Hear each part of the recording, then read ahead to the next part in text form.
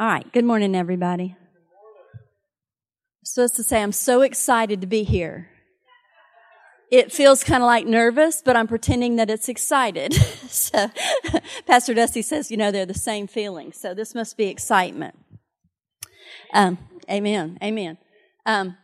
So I want to talk about something. About 3 weeks ago, Dusty challenged us with a question about where we wanted to be, or who, I don't know what the first word of the question was, in 5 years. And I've really been thinking about that a lot, and that's what I kind of wanted to talk to you about today. After I heard the message and I went home and was thinking about it, I didn't really remember what the first word was. Was it, where do you want to be in 5 years? Was it, what do you want to be in 5 years? Was it, who do you want to be in 5 years from now? I couldn't remember. So when I was first thinking about it, I thought it was what? And I started trying to answer the question for myself, what do I want to be in 5 years? And I was really having a hard time with that. What do I want to be in 5 years? What? Because what, I don't know, it's like, what job do I want to be doing? What, I really couldn't answer that. And so I just kept struggling with it, and it was going over and over. And the Lord began to reveal to me that the world values what we are, what we're doing, what we do, what we say. And I was asking and I felt like the Lord showed me I was asking the wrong question. It's not what do I want to be, but it's who do I want to be in 5 years? Who do we want to be? Because God values who we are. And really, in God's economy, if we are who He envisioned us to be when He created us, then it doesn't matter so much what we're doing. We can be plugged into almost any position, any place, anywhere, as long as we're the who. So as it's kind of been a journey for me in thinking about that. Who do I want to be? And so I got to looking in the Word, and I was thinking about people of God and how did they answer this question and what's my role? Because when I think about it, I know that God has a plan. So I want us to start in Ephesians chapter 1 and look at some scripture. I'm reading in the Message Bible, and I'm going to kind of take this slow because I'm going to read several verses here. Ephesians 1, starting with verse 3, I think is right. Yeah, verse 3. It says, "How blessed is God, and what a blessing He is. He's the Father of our Master Jesus Christ, and He takes us to the highest places of blessing in Him. Long before He laid down earth's foundations, He had us in mind, had settled on us as the focus of His love, to be made whole and holy by His love. Long, long ago, He decided to adopt us into His family through Jesus Christ. What pleasure He took in planning this. He wanted us to enter into the celebration of His lavish gift-giving by the hand of His beloved Son." When I read that, it's like it helps me realize, I didn't get here by accident. Sometimes in life we feel like we're maybe a small fish in a big pond, as the saying goes. Are we that important? Do we make a difference? Does it matter what I choose? Like Dylan said, does it matter what choices I make? Does it really make a difference? Does it really matter? But when I read this, before He laid down the earth's foundations, He had me in mind. He had a plan for who I would be. He had a vision of who I would be. He had a vision of who you would be, of who you could be.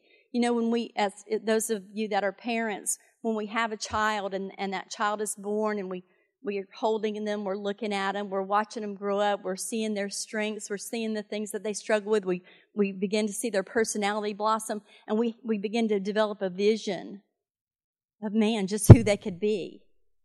How cool, ooh, did you see that? She's just so outgoing, or, he's just so, serious, or, we begin to get that vision, and we love that child. They're us. They're a piece. They have a piece of us, and we get excited when we vision what, and we love them, and we enjoy watching and seeing and knowing them and know who they're.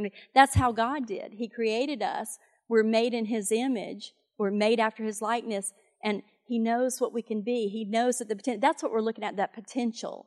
the potential in those children that God's given us. We watch them grow, and we love. Now, if as our child grows up, we know that sometimes they may not always live up to the potential, that good potential that we were seeing in them. Sometimes our little children will tell us lies. That's not what we were envisioning when we were holding them before they could even talk. So, sometimes they'll make other choices. They'll go their own way. But do we stop loving them? No, we still know who they could be. We still know that potential. We still see them through those eyes of love and potential. And that's how God does with us. He's created us, and He had a vision before the foundations of earth. He knew each of us by name, and He had that vision of who we could be, what we could do in His kingdom, how we could be. So there He is. Just in that part, I wanted it to be a reminder that He decided to adopt us into His family through Jesus Christ. We were going to be the focus of His love. He made the earth, and He made the animals, but it was us that was going to be the focus of His love. And then down to the next set of verses, it says, because of the sacrifice of the Messiah, His blood poured out on the altar of the cross, we're a free people, free of penalties and punishments chalked up by all our misdeeds. So we think about that child, and he told that lie, and, he did a misdeed, okay? But because of the blood of Jesus, God He envisioned us. He saw the potential. He created us knowing He was going to lavish His love. And then He knew that there'd be misdeeds. So He even had a plan for that.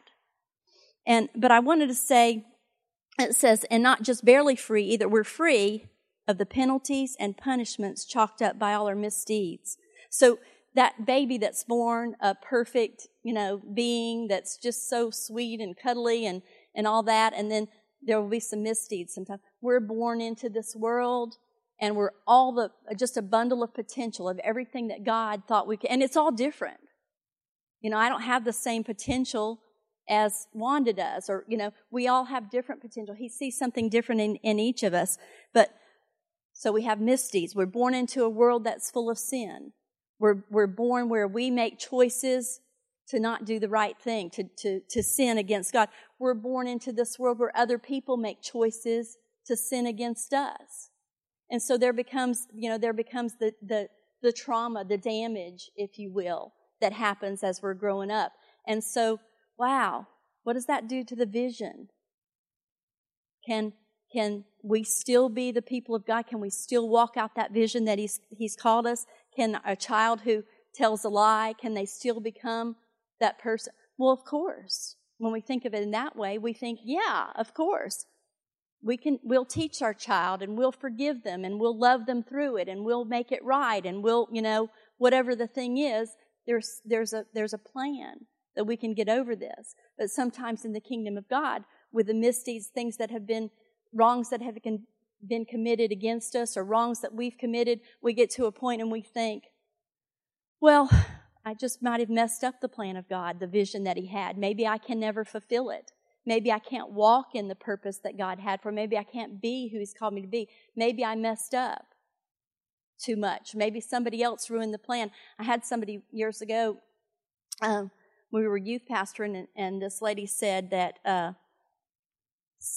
God had called her to something. She told me God had called her to some things, and she said, but somebody else had messed up the plan of God for her life. And I was like, whoa. And I went home, and I thought, and this was an older, woman, I thought, well, maybe that's right. And I really struggled with it. But if somebody else can mess up the plan of God for my life, what hope is there? And what I realized is that wasn't the truth. She may have felt like that, and somebody could have done something that actually kind of knocked her off balance for a little while, but it was really going to be her choice from that moment on, whether she let that person keep her knocked off course, or whether she became an active participant in the plan of God. As long as she or we or I embrace the idea that somebody else can mess up God's plan for me, I won't walk in it. I have to be an active participant in the plan of God. He's got to, if you'll think for a minute, do you think that every person ever born has successfully become the person God envisioned them to be when He created them? No. People have fallen short. I would venture to say that probably the majority of people do not fulfill his vision of who he thought that they could be. Do you think that would be God's fault? Is he not powerful enough to bring that to pass, to bring that? Or do you think that might be the person's fault? Because we have to be a participant in bringing that vision to pass. I think if I don't fulfill the vision that God had for me in this life, it's because I allowed myself to maybe believe some lies, like this person can mess up God's plan for me, or any number of lies. Maybe I messed up so bad myself, or maybe I'm just going to kind of sit here and just wait on it to knock me upside the head, and poof, I'll all of a sudden be who that person is. Because there's a walking out. The scripture says that we work out our own salvation with fear and trembling. So we're working it out. We're walking it out. Just like that baby, when you have this child and you're, seeing them. Well, if they just decide, you know what, I'm just going to lay in the crib from now on out, and you've got a plan for me, and I'm sure it'll all work out. It won't work out. They're not going to learn to walk. They're not going to learn to use the potty. They're just going to, lay over there and be alone. So they have to be an active participant in their life. It's their life.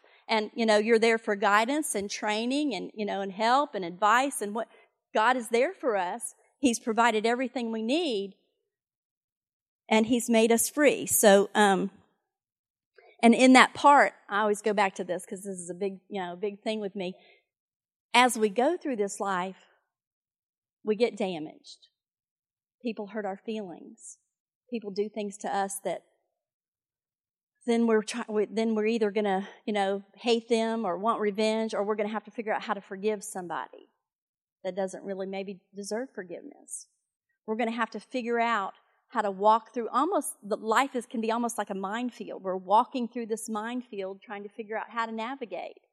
And we get to choose. Do we want to have that, we hear attitude of gratitude.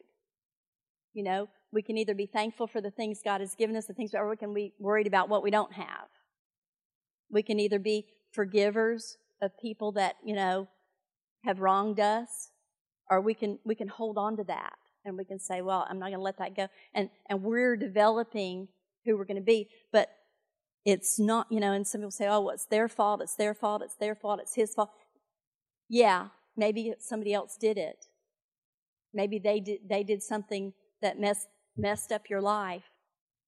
It might be their fault, but it's become your problem. You're going to have to figure out what to do with it.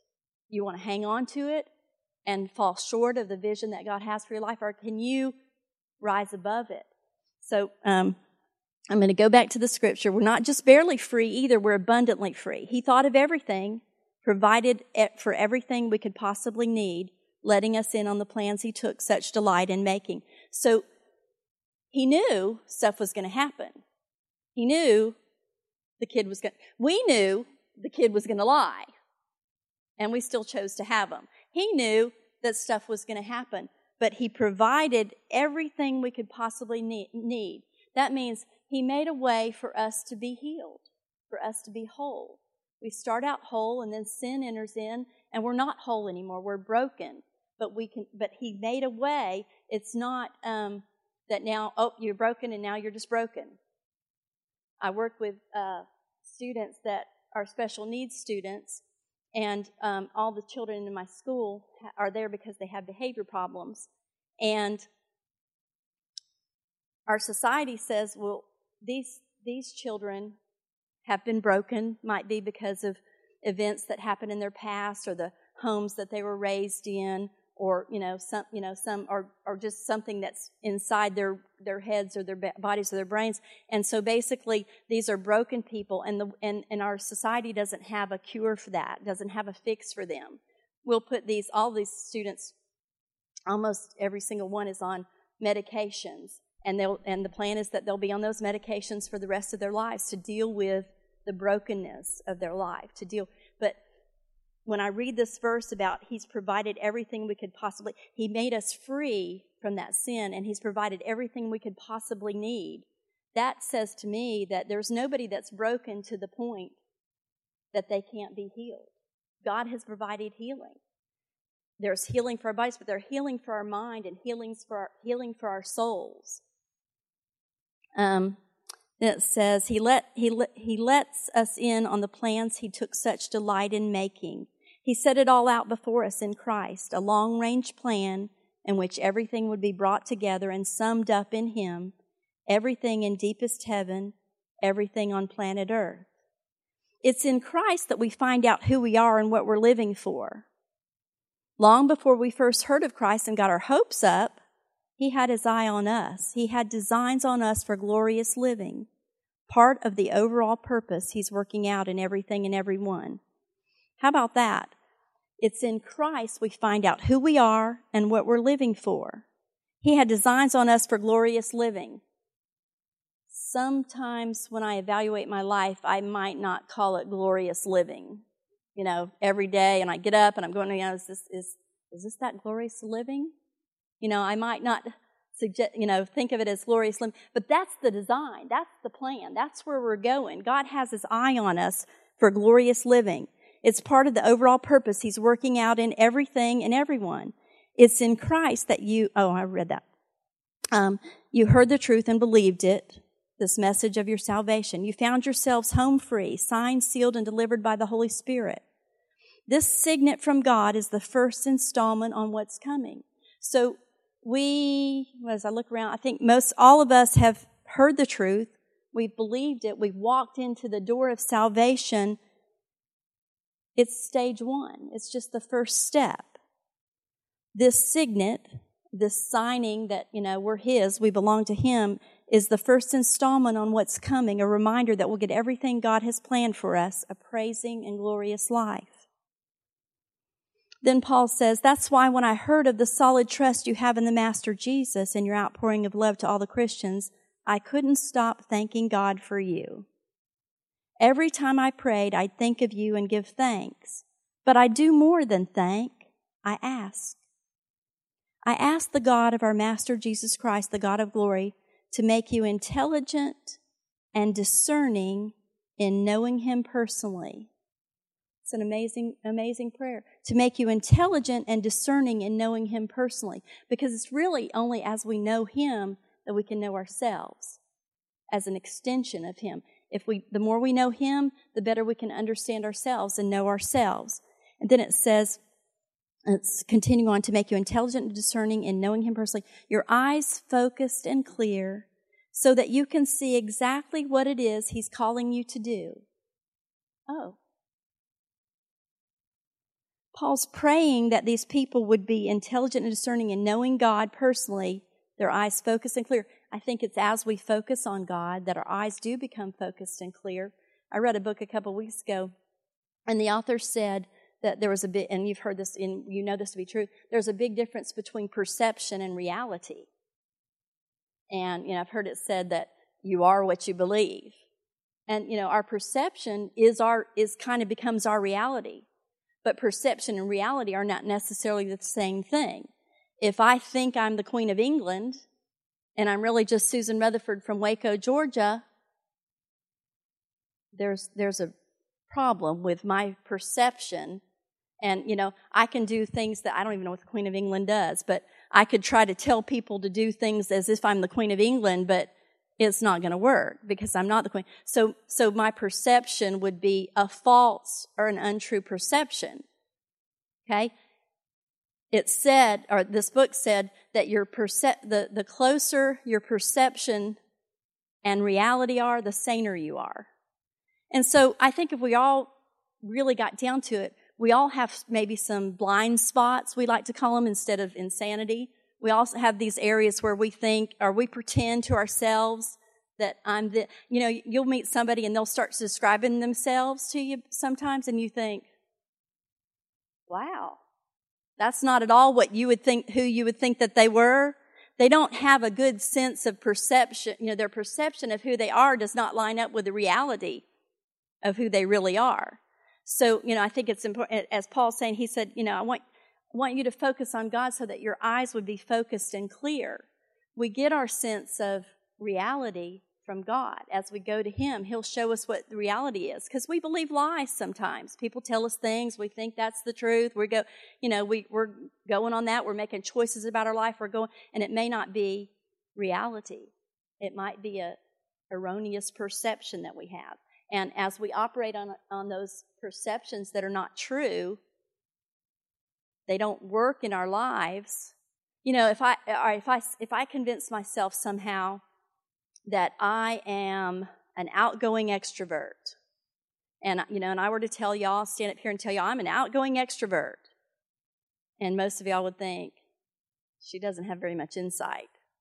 Okay, but you might not tell me that, because if I want to think that, well, to each his own, right?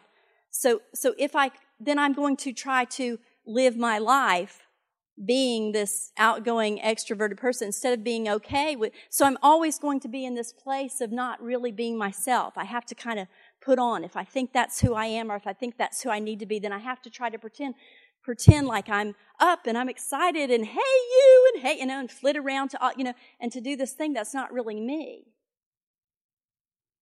That's not reality for me, and it would be very exhausting. And after about, I'd give it 5 minutes, I'd be like, okay, I'm tired of that. I don't want to see another person for a week, But if I'm operating under that assumption that this is who I am, this is who I need to be, this is who God called me to be, if I'm operating under that assumption and I just can't do it, I've used all my strength and I'm at the end of my rope and I can't, be any more outgoing than, what I am, I might try to look for something to help me be more outgoing.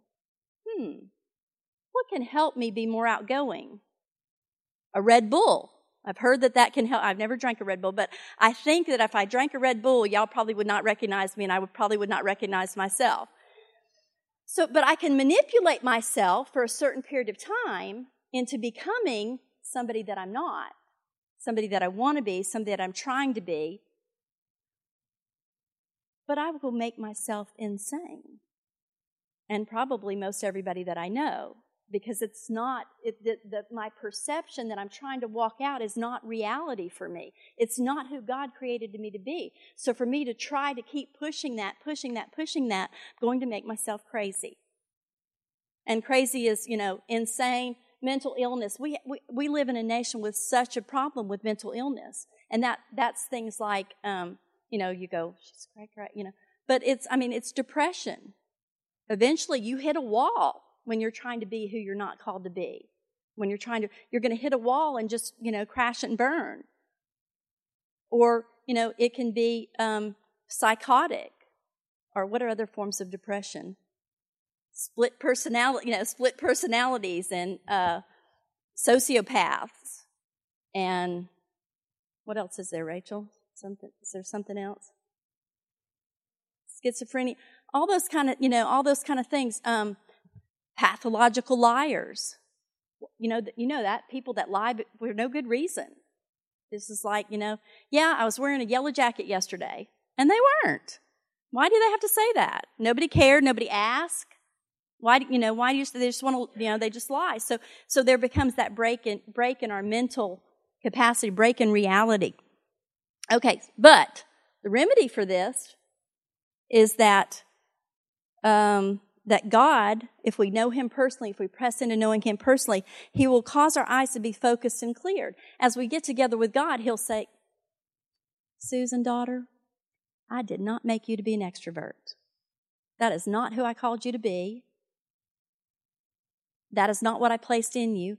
Be good with who I called you to be, because I have a purpose, and I have a vision, and I have a plan for your life. I'll show you what it is, and you can walk it out from there.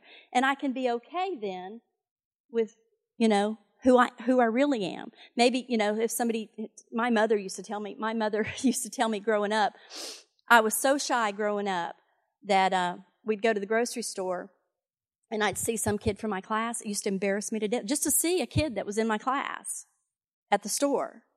And they'd say, hey, Susan. And the kid, they'd say, hey, Susan. And I'd be like, I just wanted to die rather than speak. My mother would fuss at me, say hey, and I'd like hide behind her leg, and I'm 5, 6, 7 years old. This is not a little bitty kid. And so she'd fuss at me the whole way home. You embarrass me so bad every time we go somewhere and you won't talk to anybody. What is wrong with you? So I could have gotten a message that that's not acceptable, which, it doesn't hurt to say hi to anybody. I get it. But at the same time, you can internalize those things and blow them up out of proportion so that you're trying to be somebody totally that, is not you. If you believe that, that is unacceptable. So, anyway, just a little side note on there. It says, so that you can see exactly what he's calling you to do, grasp the immensity of this glorious way of life he has for Christians. Oh, the utter extravagance of his work in us who trust him. Endless energy, boundless strength. All this energy issues from Christ. God raised him from death, and set him on the throne in deep heaven, in charge of running the universe, everything from galaxies to governments, no name and no power exempt from his rule, and not just for the time being, but forever. He's in charge of it all, has the final word on everything. At the center of all this, Christ rules the church. So that little bit just tells you what he can do, what he has done, what he can do. So to put that in perspective, it's a small, he has no problem letting you in on who you're supposed to be, what your purpose is, who he's called you to be, and what I'll say who he's called you to be because, the premise is that he's more interested in the who.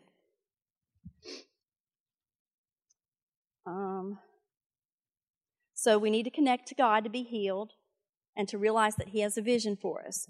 Then we need to know the vision he has, and we can put systems in place to help us move in the direction of the vision. I was going to look briefly at the life of David. It's found in 1 Samuel, starting in chapter 16, and I'm going to kind of go quickly through this because I want to sort of summarize. I was just going to pick somebody from the Bible to think about God's vision for them and what they did, how they kind of walked it out. And we have so much written about David, so I picked him. And then when I got to looking, I'm like, oh, this is so much. But anyway, if you'll remember, there in 1 Samuel 16. God spoke to the prophet Samuel, and he said, I've rejected King Saul, and I want to anoint another king, and I want you to go down to the house of Jesse and anoint me a king. So as the story goes, he gets down there, and Jesse has 8 sons, and David is the youngest. So Jesse begins to bring the sons in front of Samuel to, he's going to anoint him to be the king of the nation. He's not from the right family, and it's not from the right, this is not how it's done. The current king's son is supposed to be the next king. So they're bringing the sons, and God's saying, not this one, not this one, not this, everyone, not this one, not this one, not this one. They said, well, that's it, 7 sons. Do you not have any more? Well, we got David, but, he's the runt. He's the baby. He's out in the pasture looking after the sheep. So David's off doing a job. He's the youngest one. He's off doing a job that probably all the other sons had done before him. When he got to be, I don't know what age that, but probably at a young age, they'd just watch after the sheep, go out and watch after the sheep. And then the next one would come along, and it was kind of like, well, you get to do something else, and then, this next young one can come watch sheep. So he's out watching the sheep. He's not the one that anybody thought it would be, but God says, they send for him, and he comes in, and they say, yes, he's anointed as king. So he's probably, fairly young guy. They anoint him as king. The prophet goes back to wherever he came from. Everybody looks around and goes, now what do we do? They just go back to what they were doing. Next day, David gets up, goes back out with the sheep, taking care of the sheep. So we know here that God has a vision for him as king, that God has a plan for him to be the king, but the position is not available. In fact, somebody else already is the king, and if he even mentions it, he could get his throat cut. Okay, so he just has to keep on doing what it is that he's doing. It tells us in chapter 16, this is where Samuel took this flask of oil and anointed him with his brothers standing around and watching. The Spirit of God entered David like a rush of wind, and God vitally empowered him for the rest of his life. And then Samuel left and went home to Ramah. At the very moment the Spirit of God left Saul, and in its place a black mood sent by God settled on him, he was terrified. So at the same time that the Spirit of God, in this day there wasn't the Holy Spirit, so the Spirit of God would kind of just settle on people. So there was a kingly anointing that had been on Saul, but it transferred onto David. And it made Saul in a bad mood because he didn't have couldn't feel the presence of God. He didn't have that anointing anymore. So he was in a bad mood. And David goes back out to the field with the sheep. I would venture to say he might have been in a good mood. He might not have, because, he's just taking care of sheep. We know some things that David did while he was out there. We know that he was a musician, that at some point he learned how to play a musical instrument while he was out there. And we know that he wrote songs. We know that in his later life he wrote psalms and songs. So he's out there. His job is to watch the sheep. He's doing that, but he can also sing and watch sheep, he's figured out. He can also play this little instrument that he's got and watch sheep. So he's not just sitting there like a lump. He's giving expression to God coming through him. He's allowing that. He's allowing himself to be, challenged. So he's not doing is he's not playing spades on his iPhone. Okay? In our culture, we don't give, I bet he's doing this. I bet he's thinking about being the king. Because, Samuel shows up, pours the oil on him. He still can smell the oil. They said, you're going to be the king. And he's probably thinking, man, I imagine his imagination is just really working. He's thinking deep thoughts about what it'd be like to be the king. What does the king actually, like when I said, am I the Queen of England? I don't even know what the Queen of England does. I don't know how much David knew about what the king actually does, but he had lots of time to think about it. Thinking about being the king, thinking about what he might do. You play a game. What would you do if you were the president? What would you do if you won the lottery? Those kind of things. We get our mind going. It's really good for it to think about those things and to let go deeply. So I bet David was out there. He's singing to God. He's learned how to play an instrument. He sings songs to God. The kind of psalms that we have from him are things like, that I could picture him saying, "Dear God, they said I'm going to be a king. What does a king even do? I'll be a king for you." Just whatever your thoughts are, just singing that. There's nobody around. The sheep don't mind, they're just, they don't mind. So he's out there and he's got all this time on his hands. He's thinking, he's pondering, he's got this vision. But he's, there's still something for him to do. There's still things for him to learn. He's not ready to be. They didn't just, they could have anointed him one day, and a week later, Saul could have fallen over with a heart attack. And Samuel could have come and got him, but that's not what happened. There was this long process. There was a lot of time in there. So anyway, he's out there playing. This black mood comes on the current king. He's just, not doing well at all. One of his servants says, "What? We need to get somebody in here to play music for you, and that'll help you feel better. That'll lift that bad spirit you've got on." And somebody says, "Oh, I know somebody. I've heard him play. Let's go get." So turns out it was David.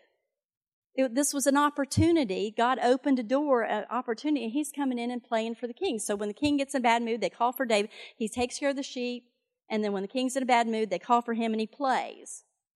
And, the king probably doesn't know him, may not even see him. He might be behind a screen or, what, he doesn't really know him. But it helps. Because why does it help? Because David has a purpose. There's a call on his life. The Spirit of God is on him. He comes in and he does the thing that he knows to do. The thing that he's been practicing doing in his time that he spent alone and with God. So he comes in and plays, and it soothes the king. And then he goes back to the sheep. They just call him when he doesn't live at the palace. They just call him when they need him, and then he goes back to the sheep. So then we know that then we have the story about Goliath, the champion of the Philistines, and he was taunting the armies of God. and 3 of David's brothers had gone out, had joined the army, so they were out there. And one day David's dad says, I want you to take some bread and some cheese and go find out how your brothers are and see what's happening. And so now think about, here is this kid. He's been out in the field. He's been thinking about being the king. He sometimes gets to go in the palace, so he has a glimpse of what it looks like and how the servants act. And so he's getting a little bit of a picture, and then, and he goes back and he sings about it and he thinks about it some more. So now that his dad's sending him to go check on his brothers and see what's happening. So he gets there. It says a giant nearly 10 feet tall stepped out from the Philistine line into the open, Goliath from Gath. He had a bronze helmet on his head, and he was dressed in armor, 126 pounds of it. He wore bronze shin guards and carried a bronze sword, and his spear was like a fence rail. The spear tip alone weighed over 15 pounds. His shield bearer walked ahead of him. Goliath stood there and called out to the Israelite troops, "Why bother using your whole army? Am I not Philistine enough for you? And you're all committed to Saul, aren't you? So pick your best fighter and put him up against me. If he gets the upper hand and kills me, the Philistines will all become your slaves. But if I get the upper hand and kill him, you'll all become our slaves and serve us. I challenge the troops of Israel this day. Give me a man. Let us fight it out together." When Saul and his troops heard the Philistines' challenge, they were terrified and lost hope. So David comes on the scene. Remember, he's been out there thinking about what it'd be like to be king. He's got this vision that's still working. He hears that, and oh boy, it just rises up in him. What are y'all doing? Y'all gonna let him talk to us like that? Hey, we're the army of God. This is the army of God. I can't believe y'all are just letting him come out, because he's doing this little speech every day. He comes out every day and says, "Send me somebody." So he's like, David's just, he's appalled that this man is, defying the army of God, that nobody's doing anything about it, that they're all just kind of cowering down in fear. He just can't even believe, what are y'all doing? His brothers got mad at him because he's like, just shut up, you don't know what you're talking about. But David's been thinking about being the king. He's been pondering on that. And God has placed that heart within him as he thinks about being a king. So when that Philistine comes up and issues a challenge, the challenge really goes to the head of the Israelite army. It really goes out to the king. Who send one man to fight me. That really means it's up to the king, which should have been King Saul. But Saul's scared, and he didn't have a plan, and he didn't know what to do, and he's not willing to go. So David just comes by to bring some bread and cheese, and he's like, "Let me at him. I'll take him. I'll do it." And everybody's like, because there's all these people, there's all these armies, his older brothers, these older people, and nobody's volunteering. Why did David volunteer? He volunteered because there was something placed in his heart, a vision that God placed in his heart of being the king. It was the king's responsibility to step up. It was the king's place to step up. It was the king's place, the king of Israel's place to be offended on behalf of God and to say, this has got to stop. This is not okay. I'm not good with this. It has to end. This is the first real opportunity we saw that he begins to step into position. It's not an outward position. It's a position in his heart. It's a position in his soul. He's been getting ready. He's been doing what he knew to do out there in the pasture. And now there's this challenge. It's an opportunity. He didn't stop and go, "Oh, who am I? Who am I?" The indignation just rose up in him. And so he says, he starts, saying all this, asking questions. Why are y'all just standing here? Why hadn't anybody do that? And so the word got back to Saul that he's asking that. And they brought David before Saul. And he says, "Master, don't give up hope. I'm ready to go and fight the Philistine." That's how it says it in the message. "I'm ready to go." And Saul says, "You can't go and fight this Philistine. You're too young and inexperienced." And he's been at this fighting business since before you were born. This guy was born to fight. His purpose was as a fighter. He'd been in the army, probably all of his adult life. And David said, "I've been a shepherd tending sheep for my father." Okay? He's a professional fighter. You've been a shepherd tending sheep. Maybe his perception was not what it needed to be. But then he goes on and he says, whenever a lion or a bear came and took a lamb from the flock, I'd go after it, knock it down, and rescue the lamb. Oh, had a little bit of experience with fighting, when I was there. If it turned on me, I'd grab it by the throat, wring its neck, and kill it. Lion or bear, didn't make any difference to me. I killed it. And I'll do the same to this Philistine pig who's taunting the troops of God alive. God who delivered me from the teeth of the lion and the claws of the bear will deliver me from this Philistine. So he rehearsed. He has the vision in his heart. Here's the opportunity. The indignation rises up. That would be the place of a king. And he says, I've got some experience. He reached back and he said, well, I killed the lion and I killed the bear. And this is not acceptable. It was a work that was going. Now, he had the opportunity at this point. It was an opportunity. He had the choice at this time to keep his mouth shut, to back down, to not act on it, to be, they were all scared. Who wouldn't be scared? I'm sure he was scared. But that indignation, that righteous indignation was bigger than the fear. The call of God inside him was bigger, or he had let that be bigger. He encouraged himself. He probably, when he said this to the king, I killed the lion, I killed the bear, he'd already been telling that to himself. Okay, I'm going to see the king, I killed the lion. One time I killed that lion, yeah. Oh, and one time, and so he's encouraging himself, on the way. He's changing his mind, if you will, because, in his mind, anybody else's mind, he's not up for this job. But in God's mind, in God's vision, he's actually the very guy for the job.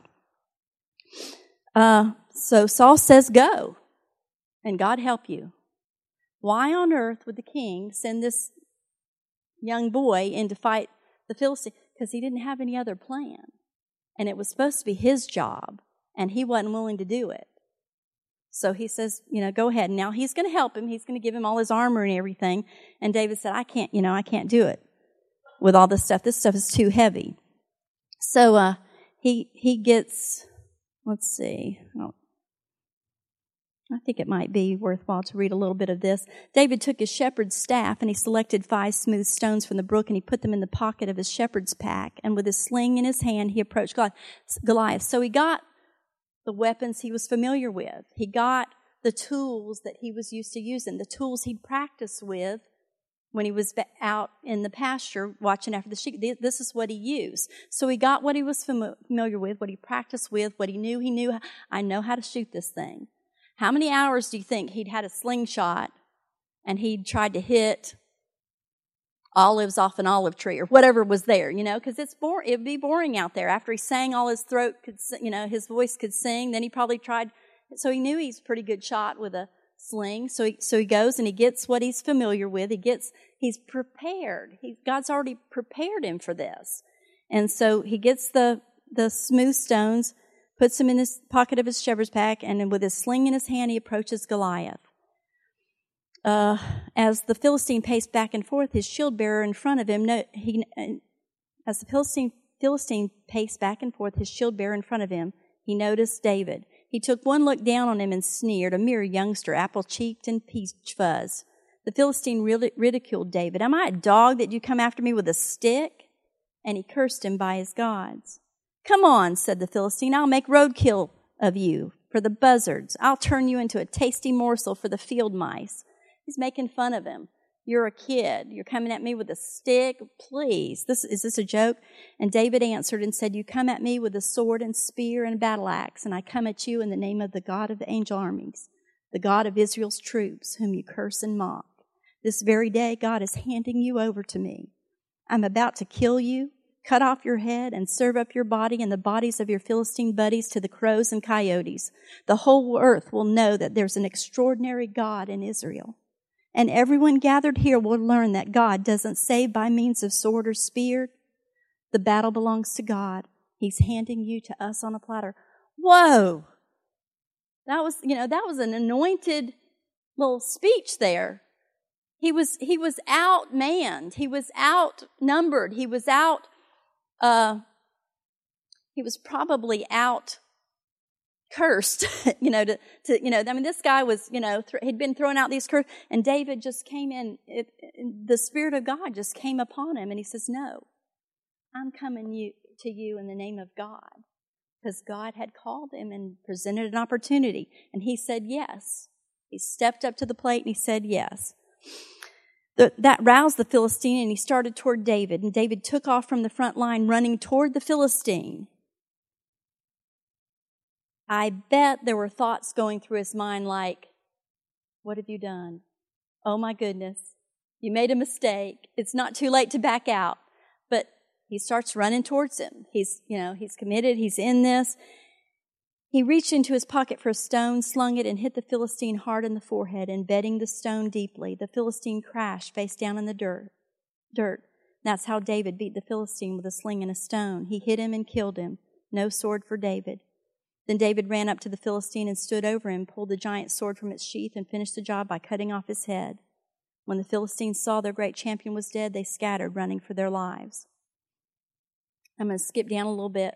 And it says at the end of chapter 17, when Saul saw David go out to meet the Philistine, he said to Abner, commander of the army, tell me about this young man's family. So he didn't recognize David. David's been coming to play, but he doesn't know him. He didn't recognize him. And Abner says, for the life of me, O king, I don't know who it is. The king said, well, find out the lineage of this raw youth. And as soon as David came back from killing the Philistine, Abner brought him, the Philistine's head still in his hand, straight to Saul. And Saul asked him, young man, whose son are you? I'm the son of your servant Jesse, the one who lives in Bethlehem. By the time that David had finished reporting to Saul, Jonathan was deeply impressed with David. Remember, Jonathan is Saul's son. An immediate bond was forged between them, and he became totally committed to David. From that point on, he would be David's number one advocate and friend. Saul received David into his own household that day, no more to return to the home of his father. So this opportunity put him in a different position. Where would you like to be in 5 years? Here, he's in a new position. But it's not about where he is as much as about who he is and who he's becoming and who he's has become. So now he's a step closer. He's not just visiting every once in a while to play an instrument. He's actually living in the king's palace, and he's best buds with the king's son, Jonathan. So what are the things that he's learning here? He's learning about friendship. As a shepherd boy, he learned about how to have a relationship with God and how to be okay with himself and who God had called him to be.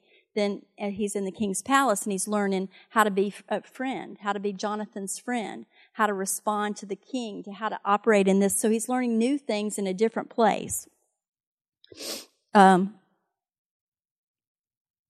So David became a fighter. He was there. He was being trained as a fighter, probably training with Jonathan. And so then he began to go out to war, and the people all loved David. They said... the lady sang, Saul kills by the 1,000, David by the 10,000. So then Saul becomes jealous. Everything David did turned out well. God was with him. Then we go another chapter, and it says Saul hated David because he became jealous. But David's just being who he's called to be. Well, here comes somebody who, if anybody had the power to ruin God's plan for your life, this guy had the power to ruin it, and he begins to try to hunt David. I'm going to kind of skip through, and he threw a spear at him, and the spear stuck in the wall, and David got away. He did that 2 different times.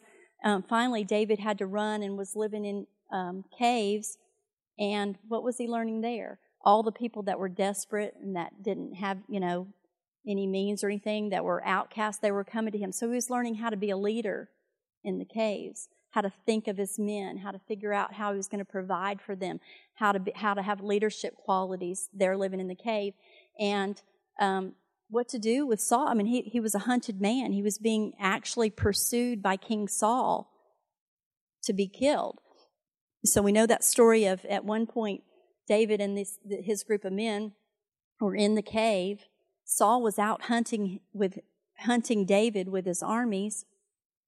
Saul comes into the cave to go to the bathroom.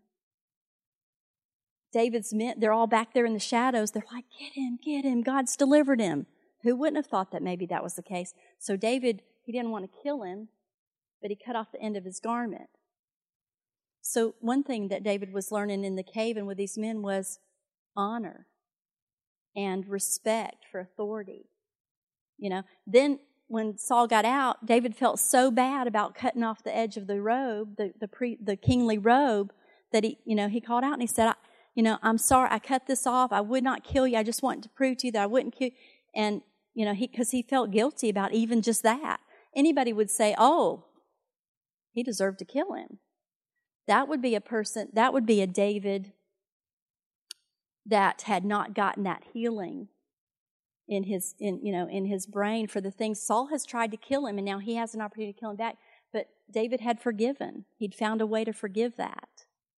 He was not out to try to kill somebody else. He had found healing. David is on this road to being a whole person, a healed person, a forgiving person, a thankful person. So at that moment when he shows the edge of the coat to King Saul was, it actually moved him. Let's see what it says.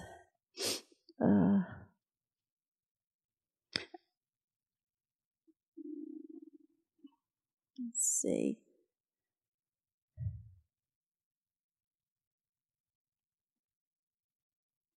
When David had finished saying this, Saul said, "Can this be the voice of my son David?" And he wept in loud sobs. "You're the one in the right, not me," he continued. "You've heaped good upon me, and I've dumped evil on you. And now you've done it again, treated me generously. God put me in your hands, and you didn't kill me. Why? When a man meets his enemy, does he send him down the road with a blessing? May God give you a bonus of blessings for what you've done for me today. I know now beyond a doubt that you will rule as king. The kingdom of Israel is already in your grasp. Now promise me under God that you will not kill off my family or wipe my name off the books." And David promised Saul. So, what an amazing story. And because he was whole, because he'd allowed God to work in his life and to make him, who he needed to be, it's just moving him. And it's like we can read the story quickly and we can go, oh, well, God was working things out. God was working things out. God did have that vision of David as the king, but David had a part to play. There was a continual part to play, keeping his heart in the right place, keeping his mind in the right place, and he was learning things along the path to prepare him for being the king.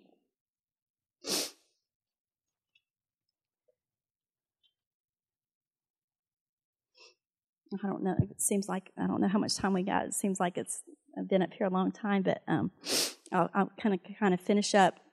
Since I wrote down, 3 weeks ago was when Dusty talked about that, and I wrote down, in my journal, I thought, well, I'm just going to write down a vision of who I want to be in 5 years. And I'm thinking that I might read this to you and share this with you, and it was just, writing in your journal. So you think nobody's ever going to read it or see it or anything. So, and it won't be the vision of who you want to be in 5 years, but I just kind of wanted to read it to you to give you an example of if we write these things down, that it can make a difference. Because as David knew in his heart that he was supposed to be king, and as he thought about it, it's like things can happen. So this is what I wrote. I wrote this January 29th. My goal: I want to be a fit and healthy person of about X pounds, eating real whole foods. I want to be instrumental in helping my friends and family partake of that healthy eating lifestyle and have a part in creating healthy real food, raw milk, pasture-raised chickens, free-range eggs, fruits, and vegetables. I want to have enough income that continues to meet my needs and for giving to church and family and friends as a blessing through rental income, farm income, and our salary. I want to be working in ministry and envision it being part-time so I can spend more time with family, friends, and church. I realize that it might be I could work full-time in a New Horizon ministry and accomplish the goal of spending time with friends, family, and church simultaneously. That would still qualify as meeting the goal. I want to help people process their trauma through TRT counseling and teach kids. I want to have my home and farm more redeemed, buildings maintained, fences adequate to do their job, barn functional, water availability, house repairs, and remodeling done. I want to know my children and grandchildren, and I want them to know me. I want to be a blessing to my children, grandchildren, and friends by supporting them to carry their burdens and responsibilities, as well as adding extras to their lives. I want great familial relationships with my family members and any others that God would choose to add as family. I want to make a difference in my world for God's kingdom. I want to help create healthy, whole people in body, soul, and spirit. I want to leave this world better for having been here. And so I wrote that January 29th. And since that time, Dusty asked me to fill the pulpit this morning, which I always say I'm not doing that ever again because it makes me so excited or nervous. So he asked me to do that. Well, because I've been reading this vision again, so it's like I read this and I go, oh, okay, will standing here fulfill the vision of the goal of who I want to be in 5 years? Yes, it will. Because if I want to be in ministry and I want to, give and serve my family, my friends, and, okay, I got to do that. The next thing is I offered to be a foster parent to a child at school. I told my principal that, sign me up if they end up, because there's a placement and they may need a place and they may not. And I've never thought about that, never done that. But when we were talking about it and I was standing there with her, I thought about the part that says to be in relationship with my family and anyone that God chooses to add to my family. So I had that consciousness of, He's probably going to, add some people to my family. I need to be aware of that. So I just said, yeah, well, tell the caseworker if, that doesn't work out and they need somebody, I'll foster.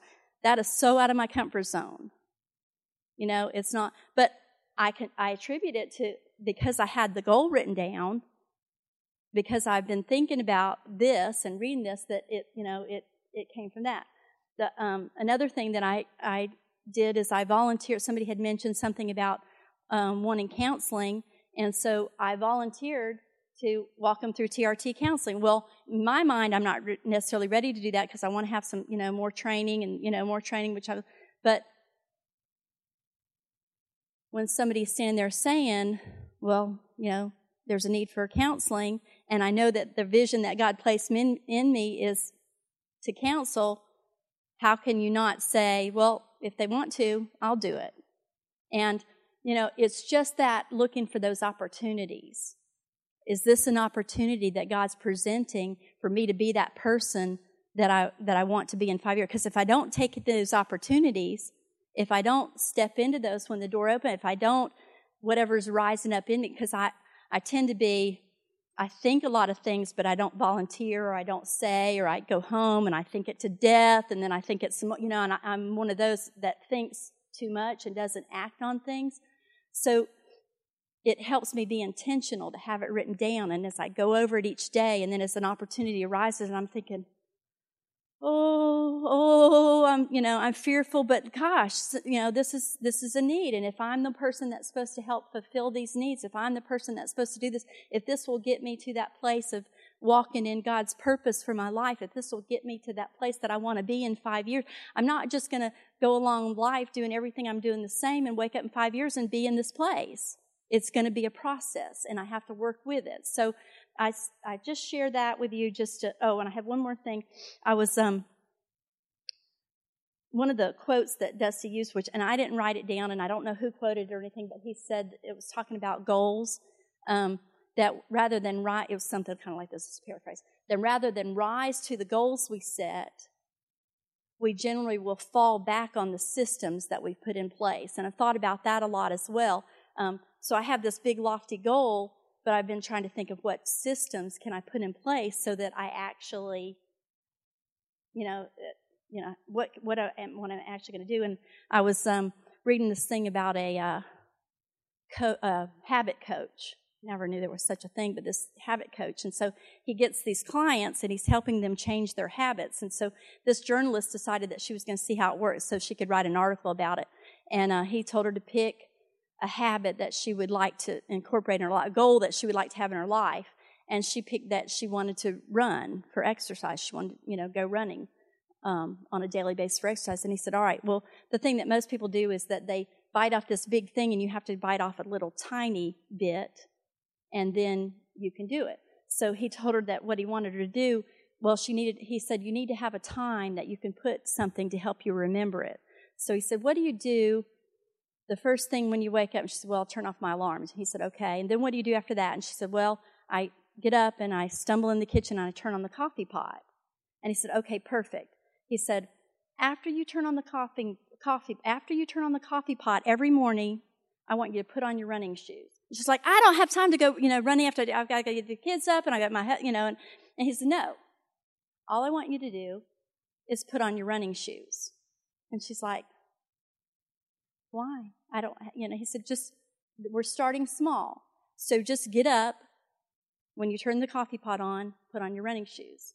So she gets up the next morning and she turns the coffee pot and so she gets her shoes and she puts her shoes on and she goes about her day. And the next morning, her daughter's like, why do you have your running shoes on? Well, because, one of these days I'm going to go running. Are you going to run today? No, I'm just got my running shoes on today, and it didn't make, but see what she's doing. She's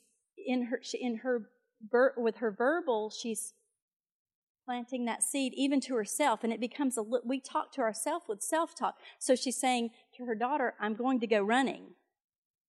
She probably hadn't said that before, that I'm going to go running, but now she's got the crazy shoes on. So what's your excuse? So she says, I'm going to go running. And like a whole week passes, and the coach calls her and says, well, how's it going? And she says, well, I haven't been running. He said, no, that wasn't the goal. The goal was just to put the shoes on. Have you put the shoes on? She said, well, yeah. And he said, well, how much did you put the shoes on? And she said, I put the shoes on every day this week after I turned on the coffee pot. And he says, yay. And he clapped for her and, said, give yourself, have yourself a party. You achieved your goal. And she's thinking, okay, it doesn't seem. So he said, all right, keep doing it. And she said, well, I'm supposed to, no, he said, no, just put the shoes on. So she gets up, that's what she does. She does it the next week. So one day, she's got her running shoes on and she's getting the kids ready and, her husband's there and they're, all getting ready, trying to get out the door. And, I think her daughter spilt something, and then the husband started fussing, and the situation there in the kitchen was she's just like, I can't handle it. And so she said, I'm out of here. And she walked and she ran out the door and she went for a run. Now, the reason that she was, she came back and she had, I don't know how, it doesn't say how far she went or anything, but she had her shoes on. She told everybody that she was going to go run. She told herself that she was going to be running. She had done, she'd done all this preparation. And then one day, I guess when running sounded better than cleaning up the cereal bowl mess, running must have sounded better. And so she took that opportunity to go running. And so, I guess I say that to say, as we set these goals, if we put our systems in of, how are we going to do that? What, and little bite-sized things. So when we think about David, it was all these little things that he was learning and that he was doing and that he was becoming. It was who he's becoming. So when the time did come for him to stand as king, he was prepared and he was ready to be the king. So I guess, I just wanted to encourage y'all to pick that up again if you haven't already, about who do you want to be in 5 years. And, maybe write it down. Just, sit down and write whatever you think it would be. And then look over that and read that. And then when those opportunities present themselves, or, what you might think, I even look at mine and I go, all right, what system can I institute to help this one, or what? So you can actually almost propel yourself into being that person as you look at it, or you take the opportunities or whatnot. And that's all I have. So, I will close this in prayer, unless anybody has anything to say. Anybody have anything to say? I'm just going to close this in prayer, and y'all have a great week. Heavenly Father, thank you that you have provided everything that we need, and not only that, you create us with a very specific purpose and plan for our lives. I thank you, Father, that there's every possibility that we can walk out that plan, that we can become that person that you envisioned us to be. There's every possibility that we can walk in wholeness and that we can take up those opportunities as you present them, because we're being aware and we're being mindful, Lord. I ask, Father, that you would show us this week systems that we can put in place, things that we can turn off, things that we can turn on, things that we can, do. Not because it's a works thing, but with the goal in mind of being who you created us to be. Because we know, Lord, that when we're that person that you created us to be, that you envision us to be, we'll have purpose, we'll be fulfilled, we'll be happy, we'll face challenges, but we'll be equipped by you to overcome those challenges, and they will work for our good. They will teach us things we need to know and make us more equipped to be who you called us to be. So, Father, I ask for this body that you would just teach us what is the hope of your calling, who you've called us to be individually, and how we can be the person that you created us to be. Change our minds and change our hearts and change our habits, Lord, to line us up so that we can be you in this world. We ask, Father, that you'd manifest yourself through us today and tomorrow and in 5 years from now in greater and greater measure. I pray a blessing on these people and ask that you would just show yourself mighty in them and through them as their week progresses. In Jesus' name, amen.